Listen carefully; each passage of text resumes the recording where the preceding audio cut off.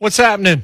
Welcome back in. Jay Martin, Ramon, 104.5, The Zone, powered by All Four Seasons Garage Doors. They're right here in Nashville. TN, tons of experience. If you got garage door issues, get them handled with our guys. All Four, that's the number 4 if you want to look them up online. allfourseasonsgarages.com/Nashville. That'll get you what you need. Ramon Foster, Jonathan Schaefer, Jason Martin. Those are our names. We're on Twitter at JMart and Ramon, at Ramon Foster, at JMart Radio, at Schaefer on Sports. Are you a Mortal Kombat or Street Fighter person, or were you more, or are you more? Yes, I get it. Tekken, Soul Calibur, all of these are true. Marvel Capcom 3 is probably my favorite fighting game ever, even though Mortal Kombat 2 might be the thing I played the most of, because that's when they brought in Baraka and Kitana and Kung Lao and some of those guys. And Baraka, I know this is an audio medium, even though we now have video.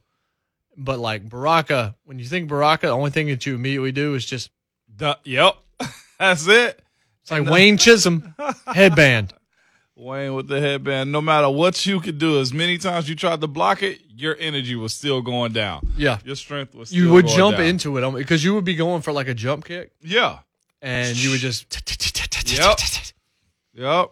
Tekken wasn't my thing though. Tekken was so impressive to watch. Yeah, and I would play it some, but it just never had the same hook to me. It did not. The Mortal Kombat, though, their series of moves, though, as far as like what they did, the Scorpion. And James Lewis asked this question, and when we were doing this poll question, I was trying to decide, do you do Street Fighter, Mortal Kombat, or favorite character from Mortal Kombat? Because the movie, of course, came out on Friday. And I think both of them were right, and James Lewis is like, well, the second question is, who did you use? Who's your favorite character? And he said Scorpion all day. Mm-hmm. And that was who I used all the time, too. I mean, I moved around. We would move around. We would even do random characters and stuff with my friends and all that, too, just to have fun with it.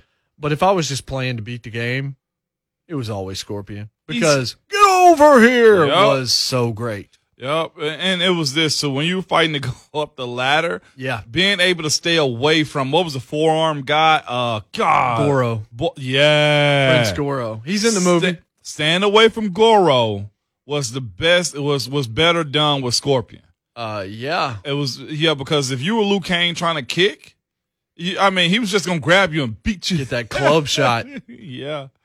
Yeah, Baraka. Johnny Cage was so cool, though. He was good. I feel like his strength as far as on the game stayed better than everybody else between him and Liu Kang. Liu Kang I really like, too, because the bicycle kick made me laugh so much. Yeah. And the fireballs are pretty easy to pull off. I thought Liu Kang was a really balanced fighter on there. Oh, yeah. Yeah, he was sort of your Ryu or Ken. Yeah. Kind of guy. Raiden. So we're getting a lot of that. Raiden was just never for me. I mean, I played with him fine because I like that teleport move. And all of that kind of stuff. You skip screens. Yeah. But I was much more Scorpion than Raiden.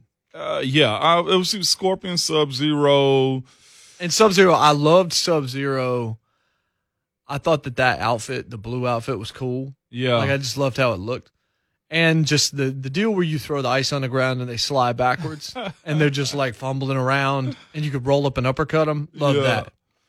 Love that. I'm looking at some of these new characters they got on Nightwolf, Smoke, Reptile. Yeah, Smoke was actually in Mortal Kombat 2 as a hidden character. Nightwolf showed up in 3, I think. Yep. Which I loved. I thought 3 was a great one, too. That was the last side-scrolling one, like one of the older ones. Before, I think 4 is when they went 3-dimensional. Yeah. And to me, that changed it. I still liked it, but the Mortal Kombat, the fighting games I knew were the side-scrolling games. Yeah. As cool as it is, maybe I'm just not adept enough to handle it once it got past that. But there were a whole lot of characters. Yeah. I can't wait to see it. I'm checking it out. Seriously. We will break it down in detail after you see it. Liu Kang. Yeah.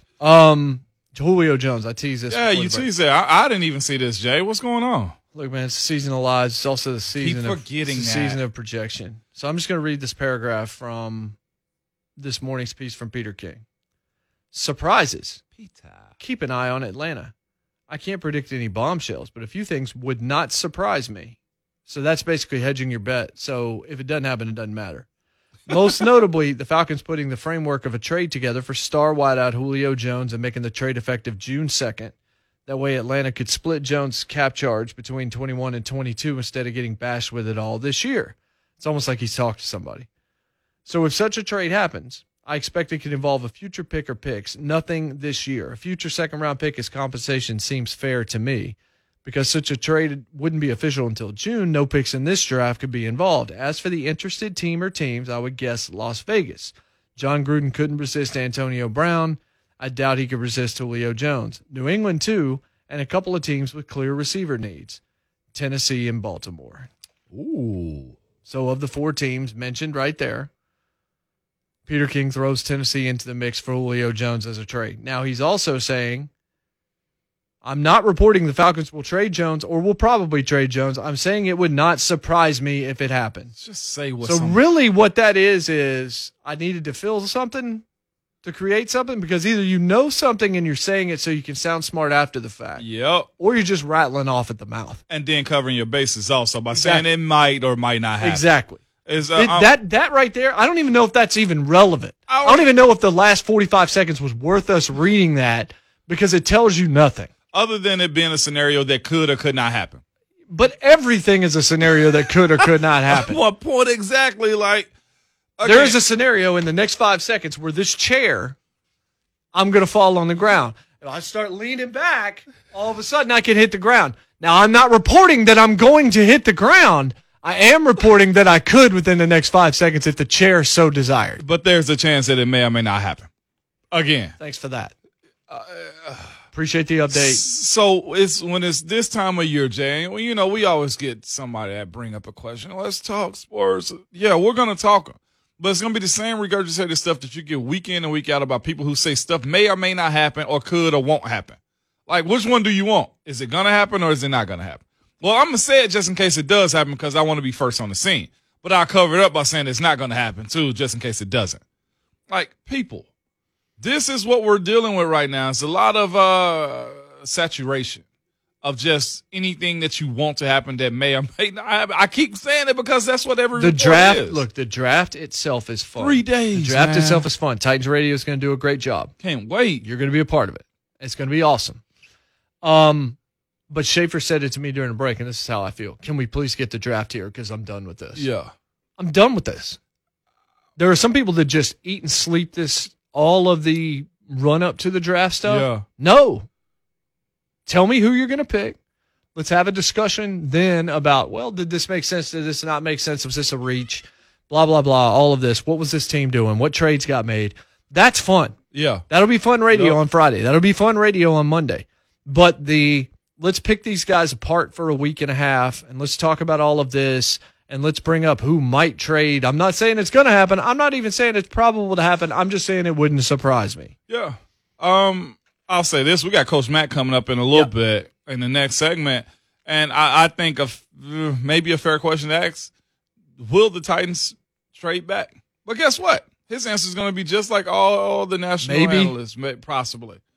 Would you rather them trade back? Also, that's probably a better question. That's a better question. Would you rather them trade back?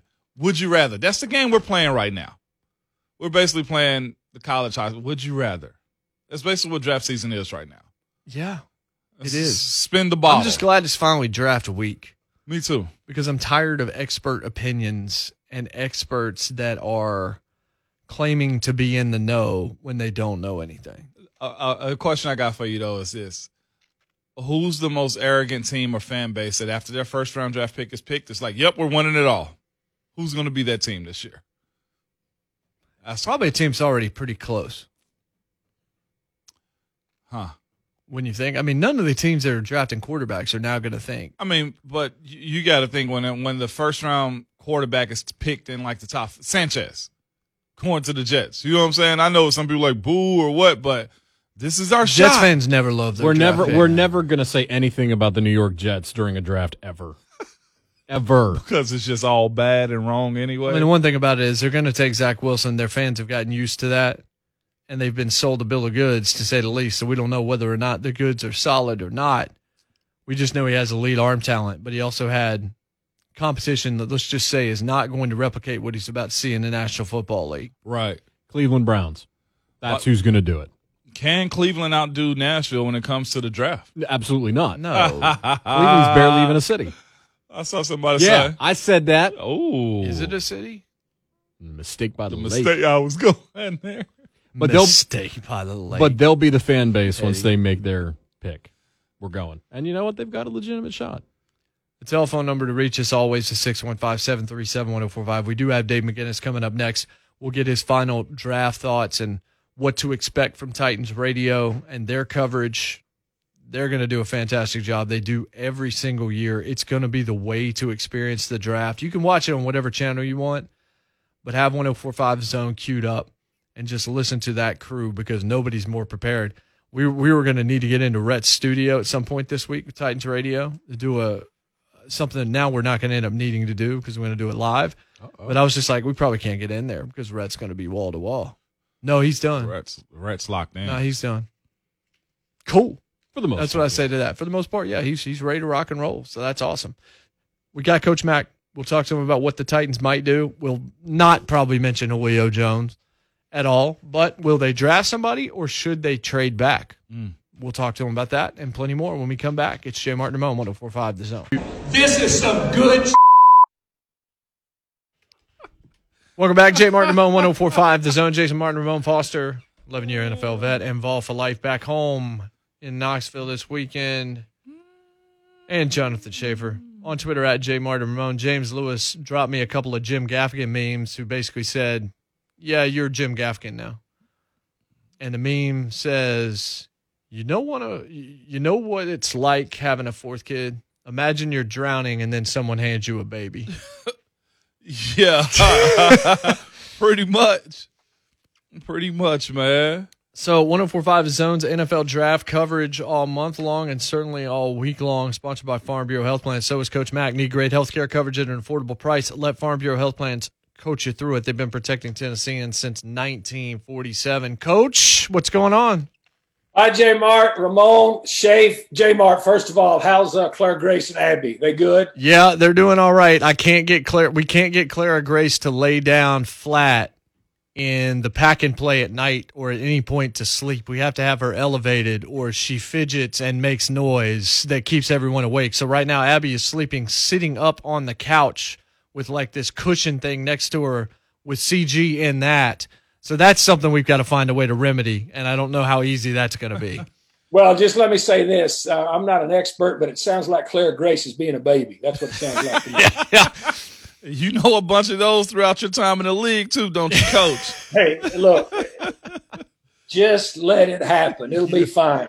There's billions of people walking the earth. It'll be okay. Yeah, it will be. Coach, we were listening to the OTP on the way back from the Orange and White yesterday. Hey, how was you guys' trip to Knoxville? It was a lot of fun. It was a lot of fun to be around the program and just see some excitement. It's always fun to see a new start, but this coaching staff, and it just seems like the university right now is real welcoming of former players, of alumni, and just kind of they're trying to create a positive vibe, and that's not how you felt down there in a while. So it was fun, and it was fun to watch Ron Slay and Ramon Foster hold court out there like they were celebrities. That was kind of hard to deal with. They should be, and with the history that a place like the University of Tennessee has, that's how it should be every time. Mm-hmm. I mean, you've got guys that have been through there that have built the going clear back, that have built the legacy of what Tennessee athletics is. That's the way it should be. I'm really glad to hear that's the kind of vibe it was. It was, Coach. And one thing I've been saying, you know how your strings have been pulled a little bit when you go into a building or wherever it's at. We were talking. It just didn't feel like you had a car salesman in front of you. They were, and that's a good feeling when you're talking about sports as a whole. I think they're a university now, a coaching staff and a staff that knows where they are and knows what they need to do to get there, Coach. So that's a great start right there. I really like hearing that because all of my experiences with University of Tennessee, especially football, when we back in the day we'd go in there and make those school visits and work out players in the spring. I mean that place has just got a legacy of great athletic achievement. And I'm really happy to hear that was the vibe, because that's exactly how it should be. Yeah, and I mean, Heupel was real down to earth in terms of he's very dialed into football. There's no question about that. He didn't know a whole lot of details of other things that are happening in life. He talked about his family and his kids as much as he did football. But there was definitely a real – I think this is a thing, Coach, and you can speak to this and you can look at this at the NFL level too. It's like Heupel was a player, and he's not 80 years old. Like, he's not somebody that's so far removed from being a player that he doesn't remember what it's like to be on the other side looking up at a coach. Like, there's a balance there where he can relate to the players a little bit and still also have a bit of the coach in him. And I think that's a nice trait to have as a young football coach. Well, it absolutely is. And really, Jay Martin, it really has nothing to do with age. It just has something to do with, look, this is a people business. Yeah. You know, it doesn't matter, you know, whether you're 40 or you're 80, you treat people with respect and they will treat you like that back. And then plus they will want to be around you. You start treating people with no respect, not going to have a lot of people want to be around you. So what is on your mind? Like I said, we're listening to the OTP, and you guys talked a lot about the new rules on the latest Official Titans podcast, and it was you and Rhett that were joining Mike and Amy, and right. I found that really fascinating. It was supposed to be an NFL draft preview cast, though, Coach, and you guys didn't really get to that. Not as much, but I guess as much as you've been talking and as much as you're about to talk this week, and certainly once the draft kicks off on Thursday and you guys begin your coverage, it was good to kind of get a little bit of a refresher outside of that. What do you think of some of the new rules and the way that things have been laid down?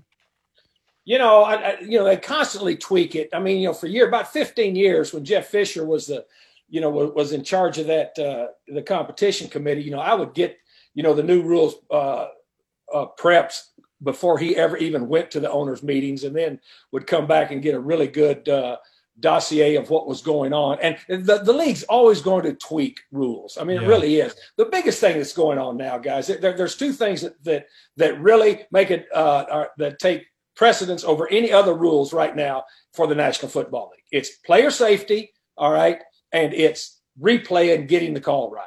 Because we've got technology now that we've never had before. And so, you know, you heard me say on that podcast, you know, they're talking about, letting the guy in the box, you know, have a little bit more say in what goes on. He's still not an official. He's not a air quote sky judge, but he'll be able to look down and say, hey, look, that ball hit the ground. Mm-hmm. And I said it, you know, because one of the reasons, and I said, look, I could do that job because I spent, you know, a lot of years in the press box with a monitor from the truck looking at it, you know, making calls on whether we should challenge or not and whether a call was there or not. You've got the technology to do it now.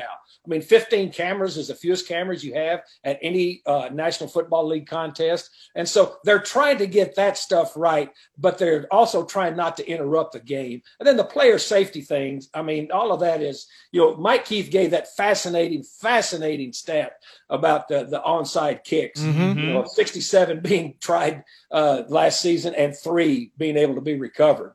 You know, and so, I mean, I'm all for the player safety. I really am. I mean, because I think that's something that has helped our game, and it will help the players, once they get through playing. I mean, you got a guy that's did it for 11 years, you know, with contact every play, sitting right there. So the safer you can make the game, the better. And the more you can use technology without interrupting the flow of the game. And so, you know, I'm all for it if it's got some common sense to it. Coach, when it comes down to, you know, I guess the efficiency of the game, listen to Mike Keith talk yesterday when we were listening to the OTP podcast was this. He said, get rid of the kickoff, you know, because he wants straight excitement. Will we get to that point where the kickoff is taken away?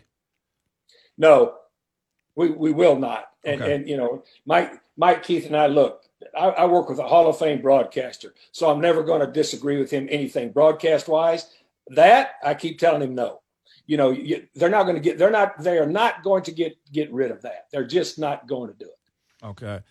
Coach, you guys are, getting into the draft process. This is draft week is finally here.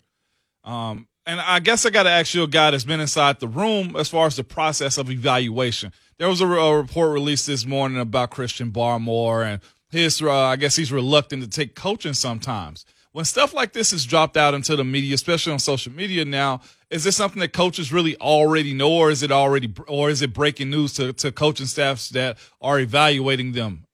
Well, I'm really glad you asked that, because that, to me, first of all, did anybody put a name with who said that? Of course not. Hope. Okay, that's number one. That's number one. And number two is this. And I've been in 31 draft rooms. I've been in 31 draft preps in my career. All right. And, and now going on 5 as a broadcaster.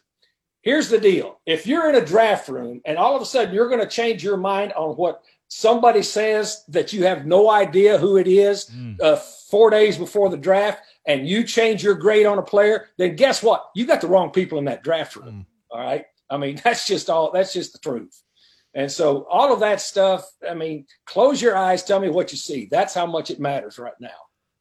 So you tell me this because you've been in so many draft rooms, as you just said, Coach.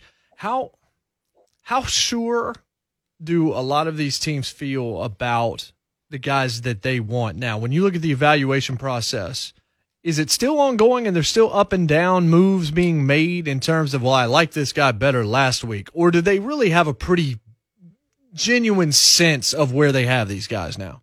You got a good sense of where you have them, but it's not necessarily, and let me just say this to both of you guys and then for our listeners, because you guys are sophisticated in this, and so are our listeners.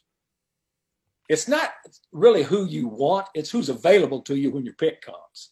Okay? There's a big difference in that. All right. And so when you start looking at you grade people individually, and that's where your vertical draft board comes in. You grade people individually. You grade people individually in their position groups vertically. You grade people individually in the 1 through however many you've put up there. But then there's also a horizontal grade where you start to work pods of people, especially if you're drafting lower in the draft every round. You've got to work with pods of people rather than one particular person, because you really have no idea what is going to happen before your picks in rounds 1, 2, and on through the draft.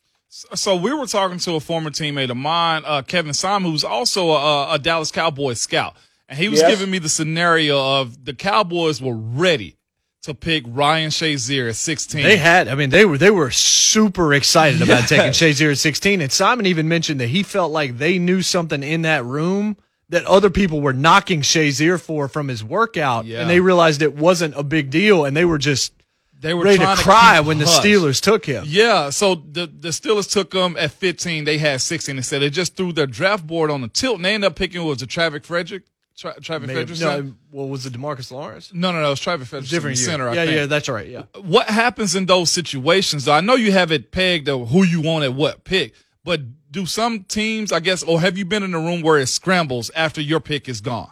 Oh, absolutely. Yeah. Absolutely, I have. That's a real scenario. And usually what happens too, again, it's when you get into the later parts of the draft. And I talk about later parts, I'm talking about the belly of the draft. When you start getting from 15 to about 25 or 27, and then whatever those commensurate numbers are throughout the rest of the draft. Because what will happen, sometimes somebody will have the same guy and they'll trade up in front of you. All right. You may have it all figured out going, you know what? The Eagles are right here and they do not need a receiver, and we're going to get this dude right here. And all of a sudden somebody jumps up in front of you with a trade that really wants a receiver. And the guy that you have is sitting there on the board with a light blinking on top of his head as the best receiver available at that point. And before the name's even announced, they got the dude. Yeah. Coach, through this whole process of evaluating, it's always interesting to me that every year there's only about maybe one tight end that you focus in on the draft. It's never a plethora of like 4 tight ends in the first round. You can get you can get tackles, there'll be quarterbacks, there'll be wide receivers. But the tight end position is usually just one guy, and that one guy this year is Kyle Pitts. Is it hard to evaluate tight ends in the draft process when it comes down to it? Well, it's not hard, but you have to do some projecting as far as to how you're going to use them. Okay. Because that's what really goes on. Because the way that you see them used now in the professional game, when you have 12 personnel in the ball game and you have 2 tight ends, you really don't have 2, inline tight ends in there. 12 personnel, you usually have what we call a stud tight end or a closed side tight end where you would set your defensive front. Then you have an open side tight end, a move guy, or a guy that will split out so that it will look like 11 personnel. And so I think it's the way that they are used in collegiate football that you have to project as to how you want to use them. And, whether you're a multiple tight end set, a team like the Ravens that plays a lot of 13 personnel may look at tight ends differently than someone who is an 11 personnel team and really only uses a tight end, as a single guy to set an edge, and let the other 3 wide receivers take care of the passing game. And then you have a lot of scenarios in between that. So it's really the way that you have to project them. And there you go into what we've talked about before, guys. You start looking at traits. You don't start looking so much at production and scheme that they have been in. You start projecting traits that will fit what you want to do with a tight end position. All right, Coach Newsome, Elijah Moore, maybe some guys fall that you don't know or don't expect to be there at 22 for some reason. There's the option to trade down. I'm not asking you what you think John Robinson is going to do. I'm asking you as somebody with experience and somebody that has watched a ton of film on a lot of these guys and spent a lot of times breaking them down. When 22 comes, if it's your pick to make, what is the most glaring need and who is the guy that you go after? Well, I think they still need to help their receiving core and the back end of their defense. I mean, that to me that's where you've lost the most veteran players. And that, to me, that if the person is sitting there that you really like, that's what you do. I mean, and that is just, my humble opinion. Unless somebody falls there that all of a sudden you look at it and you go, whoa, okay. I mean, like if Kyle Pitts falls down there, you might take him. Yeah. Jason played a clip earlier offline of Nick Saban talking about. Yeah, we're going to play it on air a little bit later on. But just as somebody that's in the business, coach, and these 2 words, when somebody's giving a draft evaluation of a player and they use the words and but, what does that mean to a guy that's going through the process of okay, we can trust him or we don't? And is what you want, but when they say but, that's usually another way for them to be able to knock you, I guess. That is comes right in there to me when you're describing players with the phrase "with all due respect." Yeah. Because in most of the times, even if you're talking to somebody else in a non-football manner, and you say, "Hey, you know what, Ramon? In all due respect," well, then whatever's coming out of your mouth next is not a lot of respect, And so, when you're in a draft room, as I said, I've been in 31 of them where when everybody's in the room and it's your turn to read your report, you don't want a whole lot of ands and buts. Look, just give your report and give why you like the player and why you don't like the player. And don't be one of those dudes that wants to sit in the middle and hedge your bet, because if everybody in the room that was evaluating was going to hedge their bets, then you'd never come to any conclusions. Yeah. You know what I'm saying? And that's where the best GMs are, guys. They're the best listeners. They don't want to be the final voice in the room to begin any conversation. They want to hear, but the reason you are hired or the reason you are in there and the reason that you are given the charge to evaluate and then write a report and then read a report to the whole room is that you've got an opinion on this player, good or bad. But if your opinion is always in the middle, then you've really given me no opinion. One thing I read from Peter King this morning real quick, Coach, was that it looks like a record number of teams are looking to trade down. Maybe Tennessee's part of that group, but there's a lot of teams that are looking to trade down for whatever reason. And the way Peter says it is the sweet spot in this draft is going to be the second, third round, especially picks 30 to 75. How interesting do you think day 2 of the draft is likely to be? Very interesting. I think he's right. And I think another reason, just in, talking to a few people around the league, which means a lot of them, the thing about this draft is just because of the unusual evaluation period that everybody has been in, truncated games, some opt-outs, not a lot of face-to-face stuff. You might be better off in this draft. I mean, some thinking that if guys are close, I mean, you'd like to get numbers. You understand what I'm saying? Yep. Mm-hmm. You'd like to get numbers. And now, if there's somebody genuinely that you're absolutely sure, well then, yeah, you got to go. The thing about trading down is, guys, and I worked the phones incessantly for 31 years on draft day. The thing about trading down is you've got to have somebody to trade with. You can't just do like Mike Tyson, those guys did at the Vikings, say we'll pass. You just can't do that.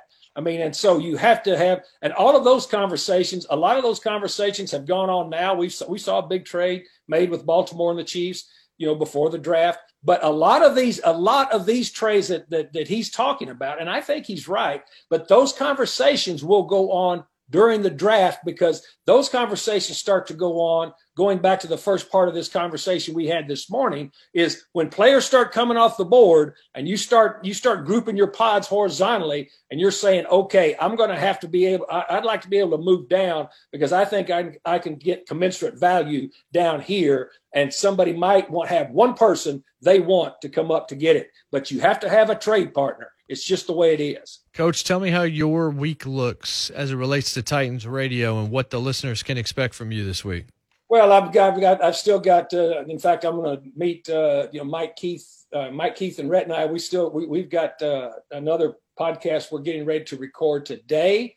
And then what I do right now, I'm fielding calls from a lot of people, from people around the league, just checking in, seeing what's going on. I know a lot of these guys that run all of these draft sites. They're just calling and checking, and I say, hey, look.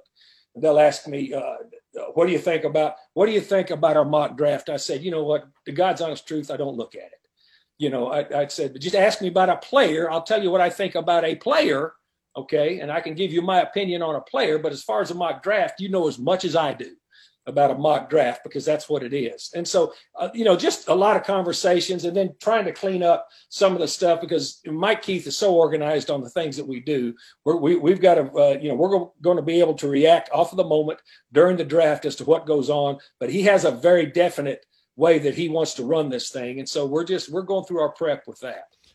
Well, Coach, we're looking forward to hearing it. We're looking forward to all the coverage. I love listening to Titans Radio this time of year. You guys do a fantastic job. We'll be checking out the podcast you guys record as well today, and we look forward to next Monday, because we'll have you first. We'll be able to recap everything that happens in the draft with you a week from now. Absolutely. You know what? And that'll be fun. I always love coming on with you guys in the morning, but that'll be fun because we'll have something actually that happened that is facts. Yeah, speculation's nowhere near as much fun because it just puts you in a spot that you don't want to be in. Coach, you're the best. Thanks. Guys, see you. Thank you. Appreciate it. That is Dave McGinnis. All our draft coverage and Coach Dave McGinnis, sponsored by Farm Bureau Health Plans. Need great health care coverage at an affordable price? Let Farm Bureau Health Plans coach you through it. They've been protecting Tennesseans since 1947. We are going to play that Saban audio you referenced, because when I played it during the break, I was like, I like it so much, I want to hit it. But I think we hit it in the start of the fourth hour. Yeah. So that we can actually react to it. So when we come back, we'll hit on some of the things we just talked to Coach Mack about, including what Peter King said about he thinks a lot of teams want to trade down in the second round of this draft. Is going to be fascinating. We'll talk all about that when we come back. It's Jay Martin and 104.5 The Zone. Oh, it's been a few years since the draft was in Nashville, and the two Bachelorette girls that, well, it went viral to say the least. Nicole Auerbach, who does a great job, award-winning writer for The Athletic, has written kind of a history of that and talked to them and gotten the full story. I'm working through it because it was just posted here during the show this morning. And one of the things that you find out is the death stare photo, the one that was retweeted and all that kind of stuff, was done before the interview was done. Oh, yeah. And it was done by a friend because one of the two of them is in media. One of them's a TV person. I'm not saying it's phony. I'm saying that to some degree they were doing a story about the draft and bachelorette parties that had been pitched by one of these women. And there's a lot more to this story. The other thing that I find really interesting is this. The image quickly ricocheted around the internet, amassing more than 5,700 retweets, more than 5,400 quote tweets, in addition to 26,000 likes. The story was quickly picked up by national news outlets. Fox News reached out and offered to fly the two women overnight to New York. Other local news organizations asked if they could tag along for the entire weekend with them. Sager's fiance's phone blew up with texts and screenshots from friends who thought the whole thing was cool. Over the course of the weekend, the women were recognized a few times out at bars and snagged a few free drinks. There's photos in the article. And then the group also got to go to a free outdoor Dierks Bentley concert that took place downtown right after the draft. Wow. They were bumped up to basically the front row because of who they were, and they were let in for the 7th round of the draft. So, like, there's a lot to this. Whoa. A lot of it, as a matter of fact. But it was funny. I didn't realize. I'm not saying it was phony, again. I'm just saying there's a lot to this story. It was already. These weren't just two idiot women. Like, apparently they were very detailed. The bride's very detailed, setting all this kind of stuff up. Didn't realize the draft was there, and then didn't realize the draft was that big a deal. Oh, yeah. And one of the things she says in there is, it's kind of bizarre to go to a draft. It's not even a game. And it's just like, it is kind of bizarre, quite frankly. When you think about it, you're basically there to watch people get announced, to watch names get announced. Yeah. No, it's huge. It's an event now. It's everything that you want it to be because there's so much that surrounds it. My question is this. At least a week out, you had to have known the draft was going to be the weekend of your bachelorette party, though. Like, that's the part of me where you say as well, it's not staged, but in the same sense, it's like you had to have known. Maybe they didn't know it was going to be that big because it was huge. Yeah, it's here. big time. Because I said that my husband was never watching football again, like just being dramatic, people were messaging him and telling him to divorce me. Oh. People are wild. The visceral reaction from people was just crazy. Like, you guys, this is just about a bachelorette party. Y'all need to calm down. I didn't hurt anybody. He did get to watch football. So there's like a happy ending. I came to my senses. Of course he can watch football. I'm not a dictator. Well, that Cool story. that video did not help her cause. No, it did not. She became a mark, man. It still is. Yeah. They're talking. That's actually mentioned in the articles. How many times it's used in memes and in the news? There's a whole Nashville group on Facebook that uses it regularly. If there's a city ordinance they don't like, it pops up there. All that kind of stuff. So yeah, they became famous for it. My reaction to her story is the Lucas Panzica gif. Just shake his head. Shaking the head, holding the microphone. Can't believe you just said that. Nick Saban had some really, really interesting comments about the draft evaluation process. We're going to play you those for you in their entirety to open the 4th hour of this show and react to them as well. Really worth your time to hear this, so stick around for that. We'll talk about, again, this is the season of lies. It's also the season of knocking young men, too, for everything that you can find. But how much control do you have over it as an athlete?